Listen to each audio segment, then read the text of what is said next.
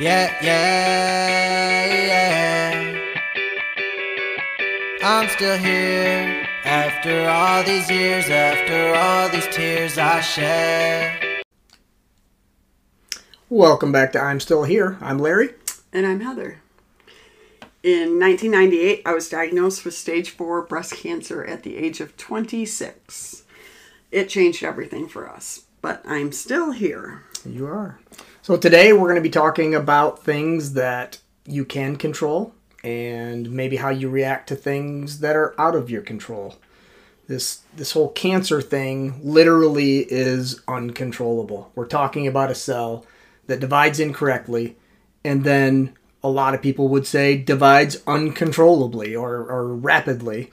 So we're talking about this disease that you have that is uncontrollable by nature, but I think you've found a ton of success by controlling the things that are possible. Yeah.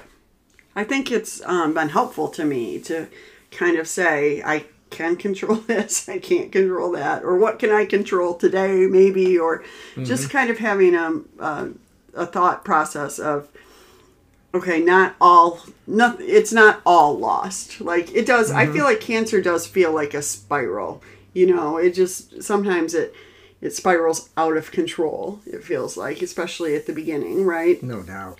So, yeah, I think it's worth kind of just going through some of the things that have been helpful. And speaking of the beginning, I mean, honestly, this is where your freakness comes in. I think you were a rock in the beginning, or detached, or something. Yeah. I don't know what it was. It's a family trait. It was a positive because I could have spiraled out of control in that, feeling like I had no control over anything. And small events were laid out for us that helped with the control part, but holy moly, I can see that happening for sure. Yeah. So, what can you control? Well, I mean, for me, I kind of started with what can I control from a physical standpoint? When we've talked about some of the different, building blocks, it's easy for me to head towards physical things such as food, exercise, and even rest. I think those are all physical things. But so for food, I can control what I decide to eat. You know what I mean? And I can also control how I decide to view that. Because, like, let's be honest, I don't eat well all of the time. You know what I mean? But I also, it's one of those things where it's like, I'm going to think about food as fuel for my body when I'm doing it right. And when I'm not doing it right, I'm not going to be over worried that it's doing something negatively to me. Does that make sense? It does, especially during treatment. Yeah. I mean, food as fuel when a lot of people are losing weight and in a rough condition. It literally is fuel. It is what is going to keep you going, what is going to allow you to exercise, what's going to allow you to get out of bed in the morning. Yeah. I mean, it is huge. Yeah, so I think, again, with that, when you look at it on a bigger basis, it's like, most days, especially in those phases, I'm shooting to really eat well. And I'm also understanding that there's going to be some days that it's not going to be possible. No. But to always kind of go, can I get there today? Or can I do something that's good for me from a physical standpoint? No doubt. And if you're going to put something in your stomach, choose something healthy. Yeah. You eat something you should have before the stuff you want to have, right? As a general rule. Yeah. But, even going back to treatment with the exercise, there were days where, the day after and 2 days after and 3 days after chemo, the chemo for 8 hours a day, you were out walking, you were exercising, and I know you didn't feel good. Well, I think there's part of that. So this is what I've realized doing this for so long is there's a little part of me that says you don't know what tomorrow brings. And so, I've had so many fractures and different things like that along the way that there is a little part of my brain that says, do it today. Like, if you feel good enough today, do it today. And so whatever that is. So on a day, after treatment, sometimes like right after treatment, you're kind of surprisingly, you feel better than you think. It's like 3, 4, 5 days out that it really catches up with you. So it's kind of that, okay, let me evaluate. My foot's not in a boot, my whatever, my, you know, my stomach is settled, all those kind of things. If I can do it today, I should. Yeah. I was literally thinking about that on our walk this morning, and you know, we got a pretty good streak of exercising going, and I was just thinking, man, all it takes is, because we both had a ton of injuries. We're athletic, we play sports, we do that, and you do get hurt.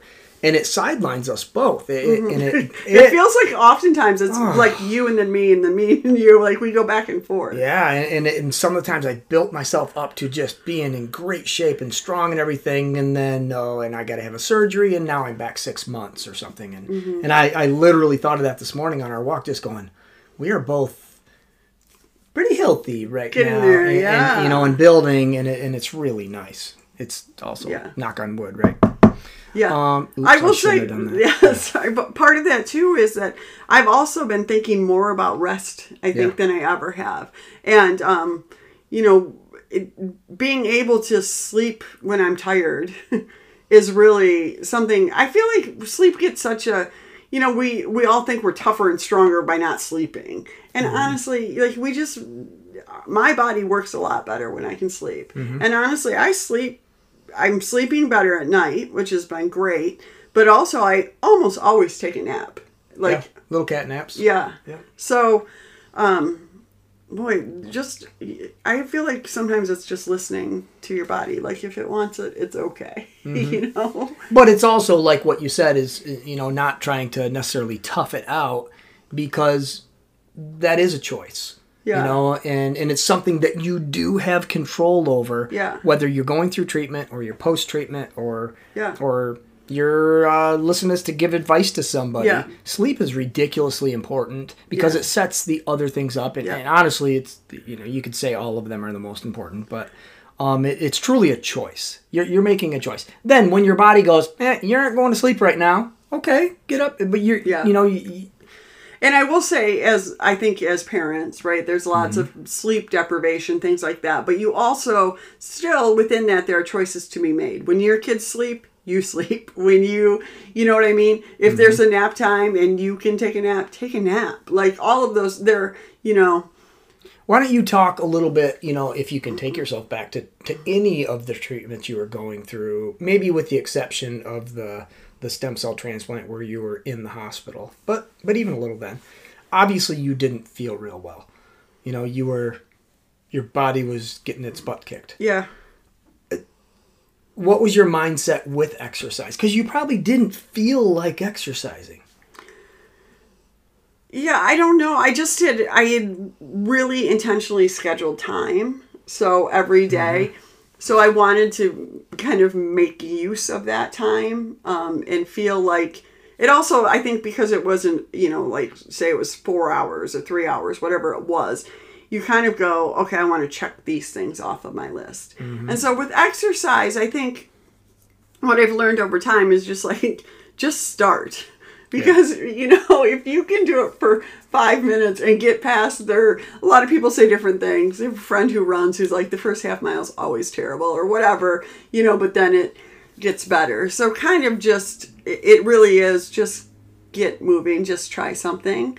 Or, you know, the other thing that I found also is just, if I think about just walking, like you really can walk for 5 minutes or walk for 10 minutes and that all adds up, you know? So, and I don't know if it correlates, but I mean, I find the days that I don't want to work out the most is the days that I feel like I get the most out of my workout.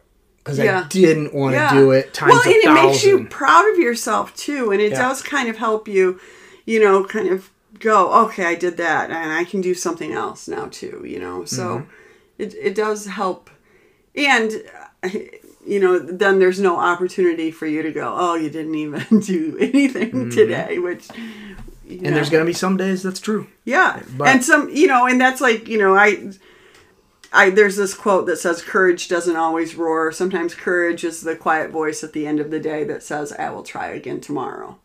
And I remember thinking about that too. Like, I will try again tomorrow, you know, that's okay. it just, you can't, if you keep letting it go there, like if we don't, you lose things, you know? So our bodies, dang it, they need to be moved and used. And I feel like putting your body in the optimal sleep, exercise, and the food you're putting in your body, you're giving it the best chance of fighting cancer. Well, and that was my whole thing, was like, okay, what can I do to, like, if the chemo will work and the doctor's going to do their part. Yes, right. Then what can I do to make my body as strong as possible so it can come through these treatments as well as possible, so it can be effective as possible, all of those things. And fortunately, we also, like, we were able to see results of that so quickly with the tumor shrinking and knowing that it was shrinking. It was really empowering, right? It's very much the mindset of an athlete training, and a professional athlete training for, I probably more like a track and field or something, where they train a month out for an event type of thing. It's obviously not the same training, but I'm saying the mindset of putting fuel in your body and getting rest and really challenging yourself even when you don't want to. It's that mindset. And it's more than just, and it's actually kind of taking control, or taking the attitude of, I can do something, versus I just have to get through this. Like, just getting through things is, a whole different thing than wait a second, maybe I can do something. Maybe I can make a difference, or, what can I do? So what else did you feel like you could and can control?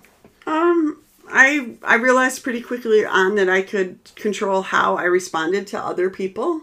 Like, the information that was coming, I don't want to even say information, but just even the conversations that were coming at me, especially in the beginning, and just felt so much sort of out of my control at times, but I literally, sometimes I just stop people, and sometimes I also realized that it was just better for me not to have a large circle that was interacting with me, I did build that bubble a little bit, and just because I knew that some things that came through were really hard for me to process. They were disappointing, they were scary, they were all of those things. And it doesn't matter what the intention of them were, it still made it, my life difficult. So for sure. So how I responded to others, I think. How I get my medical information, I can control that. And I think it's interesting. I was actually on a call last night, and we were talking about this again. There's been an act passed that people will have, they will have the ability to access their medical information as soon as it's posted. Well, okay, I get that. But also, you don't have to. You don't have to. And case in point, I had a PET scan 2 weeks ago on a Monday, and I read my results an hour before I got to the clinic on the Monday that we went. I was like, at that point, I was like, I can handle an hour of, oh, crud. Or I just wanted to go, okay, can I be thinking about the other things that I also want to talk about in this appointment, or do I need to switch gears? But it is a choice. I can control that. I will say there were times that I was like, I am going to open that up. And, and then even my doctor comes in with it, printed out, and literally has the top thing highlighted that says no evidence of metastatic disease, whatever it said. That was it. And we're like... And she made us take it. But there is such a thing as too much information. And I was talking with other people who have different cancers last night. And we were kind of all on the same page in terms of, you can know too much. The placebo effect is real. Yeah. Oh, absolutely. So the opposite of that is real. Yes. So if you misread a medical treatment or test or whatever, in which we do all the time, we misread them. Yeah. Because we're not doctors. And you can then take that to another level that is really unhealthy. And that's just one example of that. Well, and I can tell you again, like with my PET scan, it says uptake in this area, uptake in this area, uptake in this, which is like, oh crap, oh crap, oh crap. Well, now I know that, uptake where the O and J is, that, but again, I just prefer the no evidence of, that's a lot easier for me to handle. And that's, as far as your bubble or assigning roles and stuff, that can be a role for somebody. Absolutely. That somebody that can digest that information, maybe has a little bit of medical background, wouldn't hurt, and has the know-withal to know your wishes and what you want to know and what you don't. Right. And literally can keep a secret. Yes. If you have that person, that's not bad because they can be doing some research based on a test result or based on something. And that can be positive for you. You can go into a doctor's appointment with that person and they can then say, hey, I knew about some of this. And, but, the placebo effect is real. So there's not many situations when dealing with cancer where you have to know all of that information. You just don't. I agree. And honestly, I think there's also, there's people that insist that their doctors give them numbers. You're not a number. Gee, so it doesn't matter tell me what my chances are. My chances were absolutely terrible. Months to live. That's what my chances were. So you're saying I got a chance. But there's always one. There's a chance. Yeah. So, and your brain is an amazing organ that can help you get to that result of I still want to be here. Yeah. It's amazing. And we can't put any limits on it because we don't understand it. Right. I teach about the brain and we don't understand it and how it happens. And so that type of negative information, somebody would have to really give me a lecture on how that could possibly benefit you. Yeah. There's just no benefit to it. It's all negative. So I know. And I do think this is where, if anything, people think that I are critical of the, my positivity. It's not a toxic positivity. It's a protection. It is a way for me to not have to process information that I know that I can't process. So you're positive for good reason. You're not faking it. No. That's what I'm, and not knowing a lot of the information. Right. What do you have to be sad about type of thing or negative about? Right. No, I can remember with talking, I don't know, it was a post about side effects of a drug that I was on, and they were talking about, do you get all this cramping in your hands or whatever? And I was like, I didn't know that was a side effect.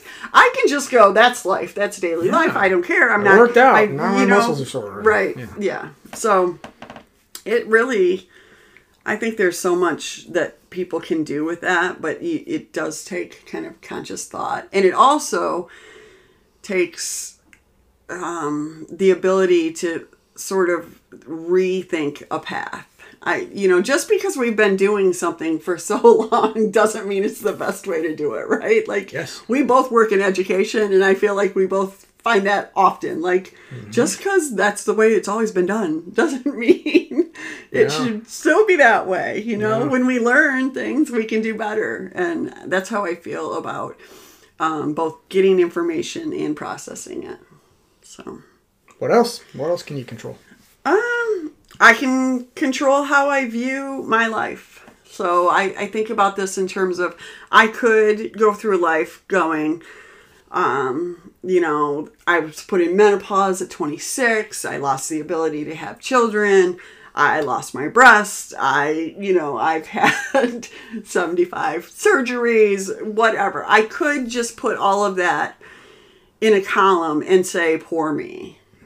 And I choose not to. I choose to go, there's a lot of good, and I'm grateful to be here, and all of those kind of things. So, I think you can be, you can have a pity party occasionally, but you can't have a continuous pity party. But you need somebody to bring you out of that pity party. Or you can, somebody if you're on, set a time, you know what I mean? There's even times, like, now for me, when I think about sadness, sometimes I get sad after like we've had a really great weekend or something, and then the kids leave and whatever. And it's kind of like, okay, you can be sad for a little bit, but then you just got to get back at it, right? Like, so... Yeah. And I guess the next, how I deal with fear, I can control that. It's hard. It's easier now, but it has been hard, right? It has been really hard. It has been really hard. Don't discount that one. Yeah.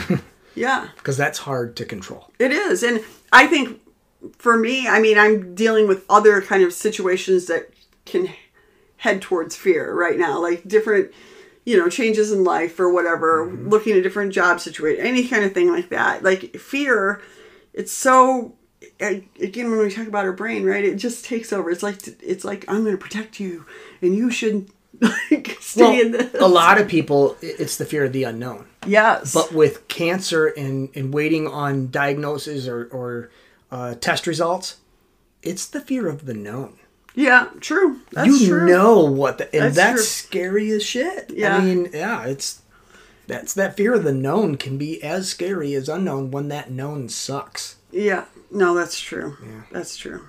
So, and then I was thinking too that I can control how I advocate for myself. So, I've learned. You're so good at that. I've learned how to do that in most circumstances. On the job, in terms of knowing, I don't want to say, I don't feel like I have limits, but for me, it's really because I manage a lot of appointments and things like that. So having a little more time for myself versus on the job's helpful. Advocating for myself in all situations, especially medical, and just a lot of times we learned that early on. Yeah. But sometimes you have to be a little bit of a bully. And I'm sure we'll do a show specifically on that. We need to. Because most people we know about that are friends of ours or acquaintances and, got diagnosed and going to have my first appointment in a month. And from there, then we'll see what we're going to do. And we just sit back and go, what? Yeah. No. Well, that's what they said. Well, screw that. Go to their boss then. You should be in there tomorrow and start getting treatment. And we have that attitude of, no, this is what we're going to, and we're both pretty good at advocating for ourselves, which I know is a gift because some people just cannot do it. But you know what? You need somebody who can do it for you, I believe, if you can't. Because the medical conglomerate there, you can advocate for yourself and you can get stuff done. I agree. And I've learned, to make extra phone calls, to be, put me on this list, to call back every day. Like, it's amazing how quickly you can make things happen if you need to. And also just advocating for your own comfort and personal all sort of things in terms of, like, I think about, there's been many times over the years that people will come in and, I've got 3 students with me. And most times I say yes, but there have been times that I'm like, no, like, I don't want an audience not today. You know what I mean? Or whatever. Or just, this isn't comfortable. Speak up. You can advocate for yourself. It's not...